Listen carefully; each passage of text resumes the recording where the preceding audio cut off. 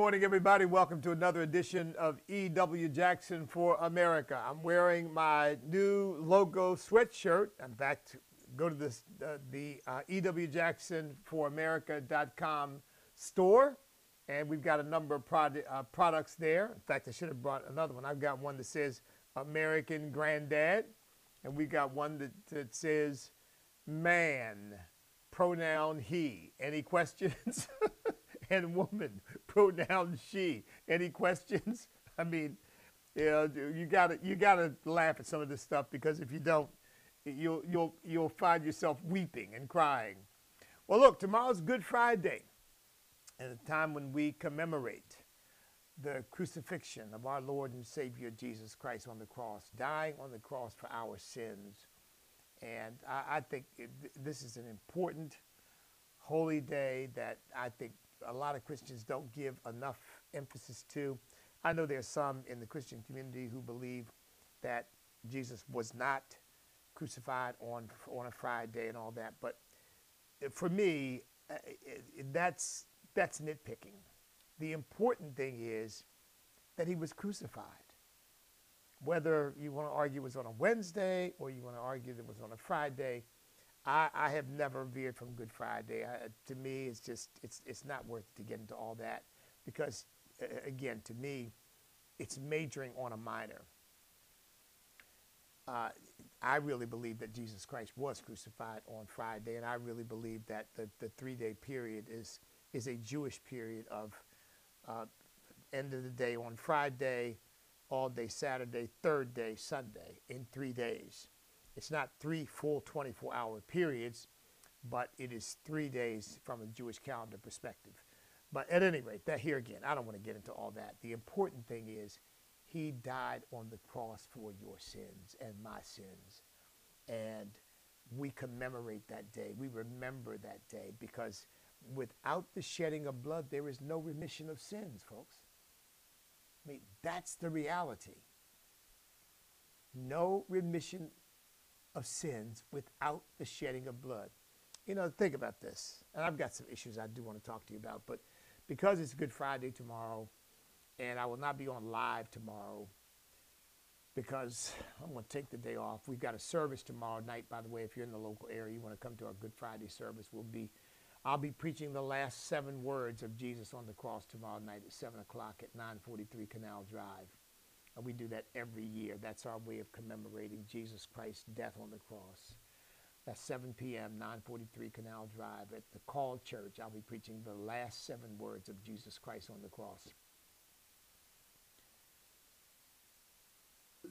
Good Friday reminds us that religion doesn't work. Religion is a waste of time. So isn't Christianity religion? No, it's not. Christianity is reality. It is the reality of a relationship between God and those whom he's redeemed out of sin. Now, people can make a religion out of that if they want to. And by the way, the convened church, the ecclesia, Jesus said, on this rock I'll build my ecclesia, and the gates of hell shall not prevail against it. The word kurios later came down to church, kurios, the K becoming CH, kurik in Old English, and I believe in some of the other languages, kurik. The word Kirk, the name Kirk, really is the word church. But the kurike, which is what church comes from, means the people of the Lord. The people of the Lord. Now, here's the point I'm getting to in this. You can be sorry for sin. You can repent of sin. You can wish you didn't do it. You can promise not to do it again. You can bargain with God. Oh, if you just get me out of this, I'll serve you, blah, blah, blah, blah, blah, blah, blah, blah, blah, blah, blah. And oh, I feel so bad about what I did. And you'll still die and go to hell. because sorrow for sin, repentance of sin, regret over sin is not enough. Remember, Judas wept bitterly over what he did to Jesus. He still died and went to hell, killed himself and went to hell. Why? Because the only antidote for sin is the blood of Jesus Christ, and you must submit to him as Lord, Savior, Redeemer in order for your sins to be forgiven and the slate be wiped clean.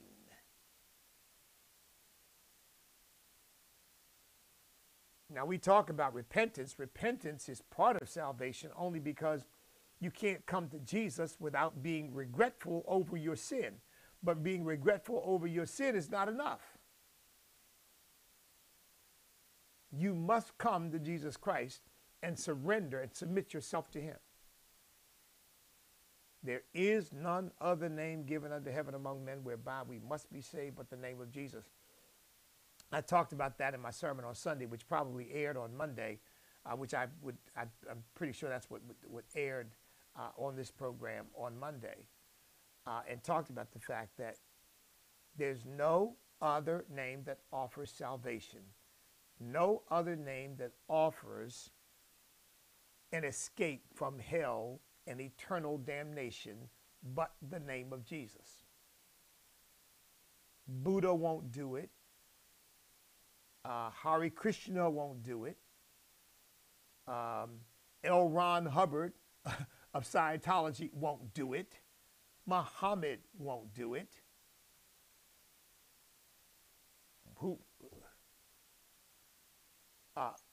Zoroaster won't do it. Whoever came up with the thousands of gods of Hinduism won't do it. By the way, Moses won't do it. Elijah won't do it. David won't do it. Elisha won't do it. John the Baptist won't do it. There's only one name that offers salvation, and that's the name of Jesus Christ, Yeshua, Yamashiach, Jesus, the Messiah, or Jesus as we call him, the Christ, Christos, the Anointed One. Now that's it. And people can call that exclusive and hateful, and they can call it whatever they want to call it, but it's the truth. And so without Good Friday, without the payment for, see, because, and that's, this is the reason. God's justice must be met. There is no way around it. The wages of sin is death. There's no way around that. The only way for you and me to get around it is for someone else to die for us. Someone else to pay the price for us. And no one else is eligible to do that or worthy to do that because they cannot pay the price. People cannot pay the price for your sins and mine because to help us escape eternal damnation because they have their own sins to pay for. But there is one who never sinned. There is one who fulfilled the law of Moses. There is one who met every dot and every tittle. There is one who had no sin of his own to pay for. And when he died on the cross, he became the substitutionary sacrifice for your sin and my sin. Nobody else has done that but him. And so Good Friday is important. Without Good Friday, there's no Resurrection Sunday. Without the cross, there is no resurrection. And let me say, he suffered, bled, and died on the cross And let me add this. I didn't intend to get into all this, but obviously the Holy Spirit wants me to. You see, Jesus took upon himself what we deserved and deserve.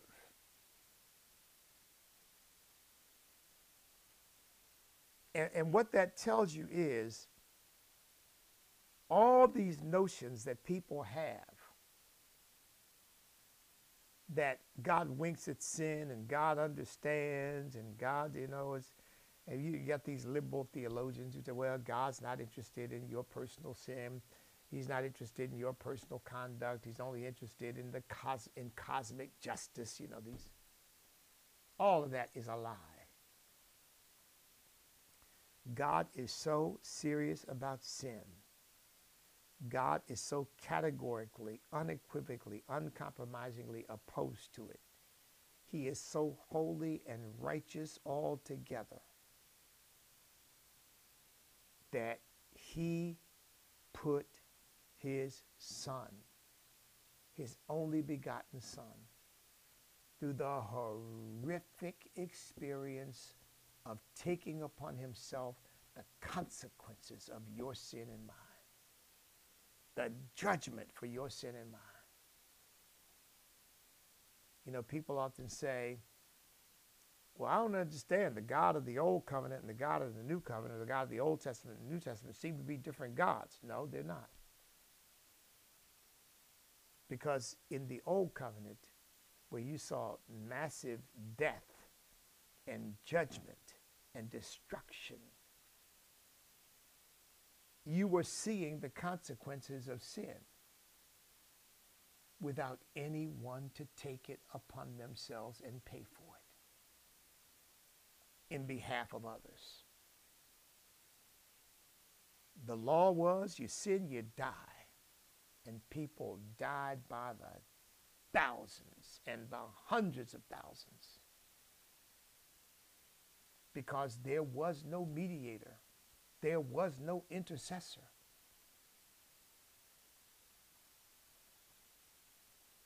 But you take all of the horror that you see in the Old Covenant, the deaths, the wars, the plagues, you take all of that and you put all of that on one man. And you see it's the same God. But now his wrath, instead of being on all mankind, is focused on one person. Jesus took the wrath of the Father for our sin upon himself. I like to say it this way. Imagine all of the sins of the past and all of the sins of the future as two gigantic tsunamis stretching to the heavens, coming toward each other with violent, breakneck, explosive speed. And they come together and explode in one person at one point in time, and that's Jesus on the cross. Who he took all of that sin and all that horror and absorbed it into himself. The Bible says he's carried our sicknesses and carried our diseases and took upon himself our sin. I believe it's Isaiah 55, that's the end of 54, I think, that says his visage was marred more than any man. In other words, it so distorted him, it so wrecked his body that he didn't even look human anymore. And then not only that, But he then died, left his body on the cross, and his spirit went down into hell. We know that because Psalm 19 says, you shall not leave his soul in hell, nor suffer your Holy One to see corruption. His soul was in hell. He was down there. But Colossians chapter 2 says he spoiled principalities and powers. In other words, a sinless man was taken into hell. But when he got there, unlike the others who have gone, he got there with no sin of his own whatsoever. Not a scintilla, not a microscopic piece of sin. Nothing. He was holy altogether. And when he got down there, he wrecked it. Because that sin that was on him, that he'd paid for on the cross, because it wasn't his, he was able to discard it like a garment. And then Hebrews chapter 1 says, your throne, O God, is forever. That's the Father speaking to the Son. I will again say that he is a son to me. See, because God lost his son in death. The Father lost his son in death. Jesus became a human being, in identity still fully God, but in his being fully man. He gave up everything when he died. Everything. He who knew no sin was made to be sin for us. God can't be sin. He gave up everything when he became sin for us. He was broken for you and me. That's what Jesus said. This is my body, which is what? Broken for you. Oh, I could preach in here right now. Oh, my goodness.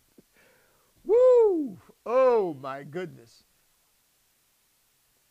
But then the Father called him God.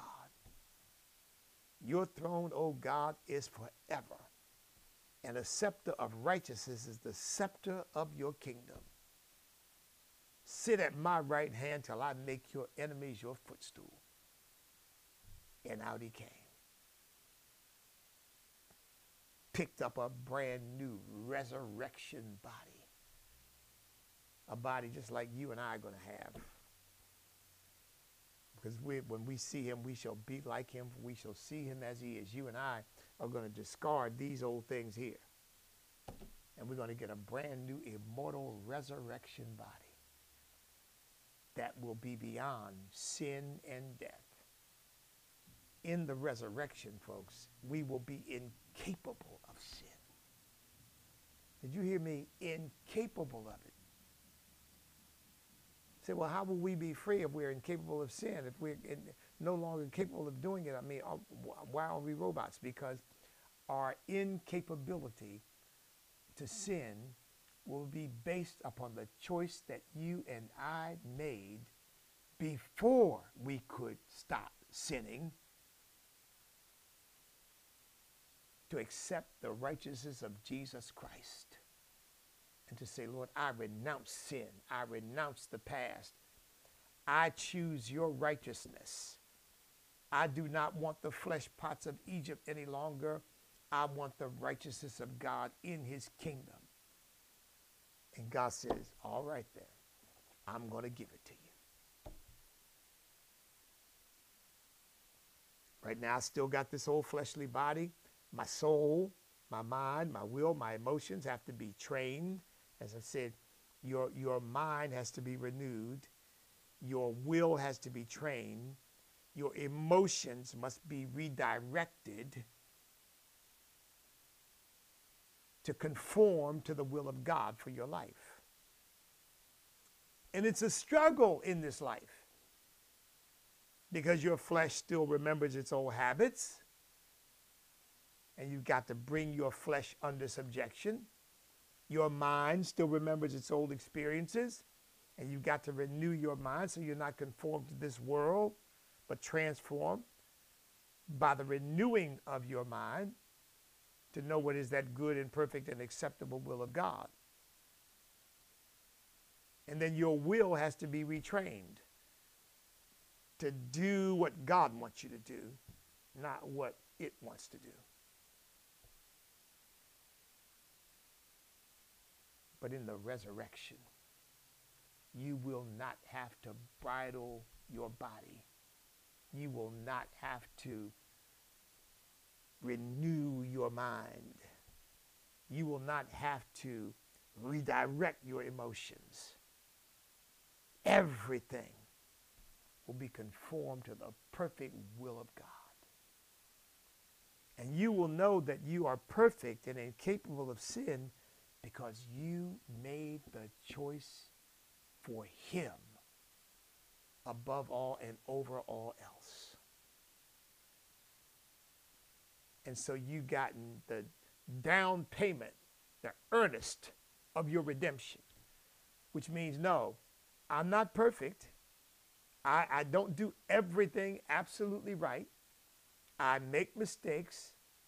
I do still sin, but I'm not a practitioner of sin anymore, so I'm not a sinner anymore. We can still make mistakes and sin in word or thought or deed, but we're not practitioners of sin. We don't get up and live a life of sin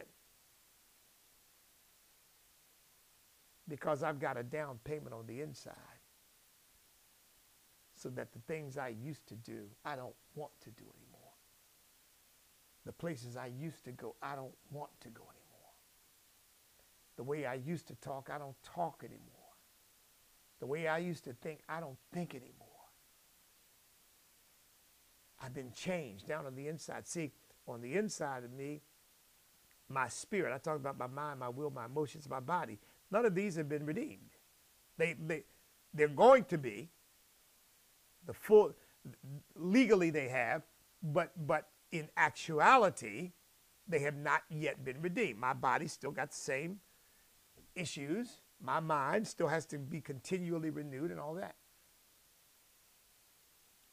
But my spirit has already been completely changed and transformed into the image of Jesus Christ.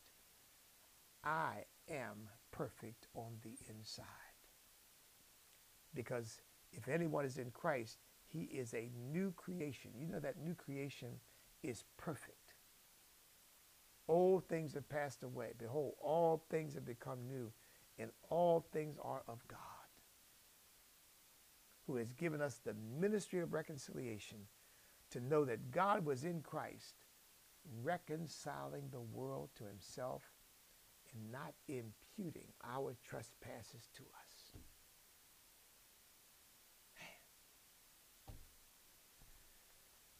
That's why it's Good Friday. Not Bad Friday. Good Friday. Because God did something so good for us that it is almost, on a natural basis, you can't fathom it. The Bible says, scarcely for a good man would some die, but God, while we were yet sinners, at enmity with him, Christ died for us.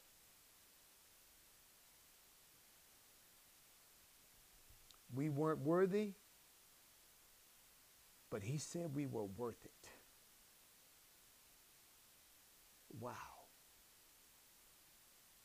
The song says, amazing grace will always be my song of praise, for it was grace that bought my liberty. How marvelous that grace that taught my heart to fear. He looked beyond my faults and saw my needs.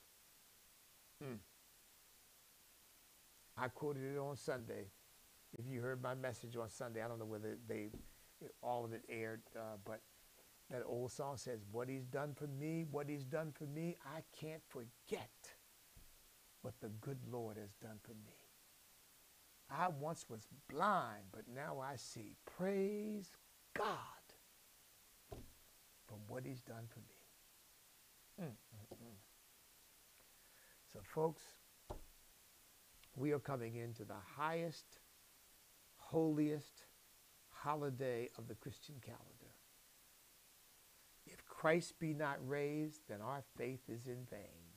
But now is Christ risen from the dead and become the first fruits, not the last fruit, but the first fruits of them that slept. That means there's going to be a second fruit, the third, and the fifth, and the 10th, and a millionth, and a gazillionth. And you and I are in that number if you are in Christ. That you and I are going to experience that glorious resurrection and transformation when mortal puts on immortality, when corruptible puts on incorruption, when in a moment, in a twinkling of an eye, we are changed. We are going to have exactly what Jesus has got. So when that resurrection body, when the power of God hit that body and Jesus reassumed natural flesh and bone, not flesh and blood. The blood was gone. Blood had been sacrificed. But natural flesh and bone, or maybe I should say supernatural flesh and bone. You and I are going to have the same thing. Well, look, I've almost preached my Resurrection Day sermon, but this has been right off the Holy Ghost presses, folks, because I really didn't come on today planning to do this. But thank you, Lord, for leading me and guiding me by the power of your Holy Spirit to minister to you about the importance of Good Friday and, of course, by extension, the importance of the resurrection, because Jesus Christ died on the cross for our sins, but he did not remain in the grave. He went down into hell for us, but God did not leave his soul in hell, nor suffer his Holy One to see corruption. So unlike Buddha and Muhammad and Joseph Smith and Charles Taze Russell and L. Ron Hubbard and all these little purported, little self-appointed messiahs who are all dead, and most of them, I have no doubt, because they probably didn't repent, are in hell. But Jesus Christ is alive forevermore. We serve a living Savior, not a dead religion, but a living Savior. And look, this is the answer. This is what I was planning to talk about. I didn't really get to talk about, so I'll wrap up with this thought. Here's what America needs. Are you ready? Here's what America needs. Here's what would change America's course, secure America's future, put America on track to have a greater future even than all that America has accomplished in the past. God. God. Come back to God, America. Come back to God. Seek first the kingdom of God and his righteousness, and all these things will be added. Come back to America. Blessed is the nation whose God, come back to God, America. Blessed is the nation whose God is the Lord. Righteousness exalts a nation. Sin is a reproach to any people. There's the answer.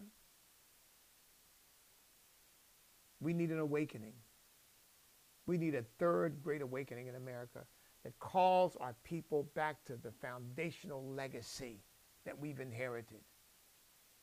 Enunciated by the founding fathers in the Declaration of Independence, we hold these truths to be self-evident, that all men are created, not evolved, created equal and endowed by our Creator, not by the government, not by a political party, but endowed by our Creator with certain unalienable rights, that among these are life, liberty, and the pursuit of happiness. There it is. That's the answer. Now, you can play that out, of course, in policy prescriptions, the need for the family to become central, once again, to American culture, the need for educational choice so that people can educate their children with godly values without being persecuted for it or told that you're locked in failing public schools, the need for a clear distinction between right and wrong, good and evil, criminal behavior in the law-abiding citizen, so that, as the scripture says, we punish the evildoer, as opposed to making excuses for them because somehow the society's fault. The society's at fault, and the society produced this person, and so you can't lock them up. That's not fair. We got to come back to God, come back to foundational principles, biblical principles and ideals upon which this nation was founded and which has sustained this nation for almost a quarter of a millennium and brought 4.25% of the earth's population to the position of the wealthiest and most powerful nation that's ever existed. That's God. And if we want America's future as a shining city on a hill to be brighter than it's ever been, we got to come to the light. This old song says, walk in the light, beautiful light, come where the dewdrops of mercy shine bright, shine all around us by day and by night. Jesus, the light of the world.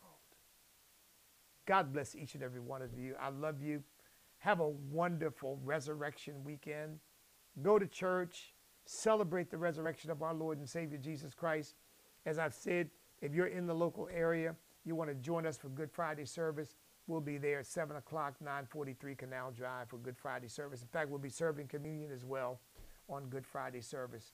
And I'll be preaching the last 7 words of Jesus on the cross.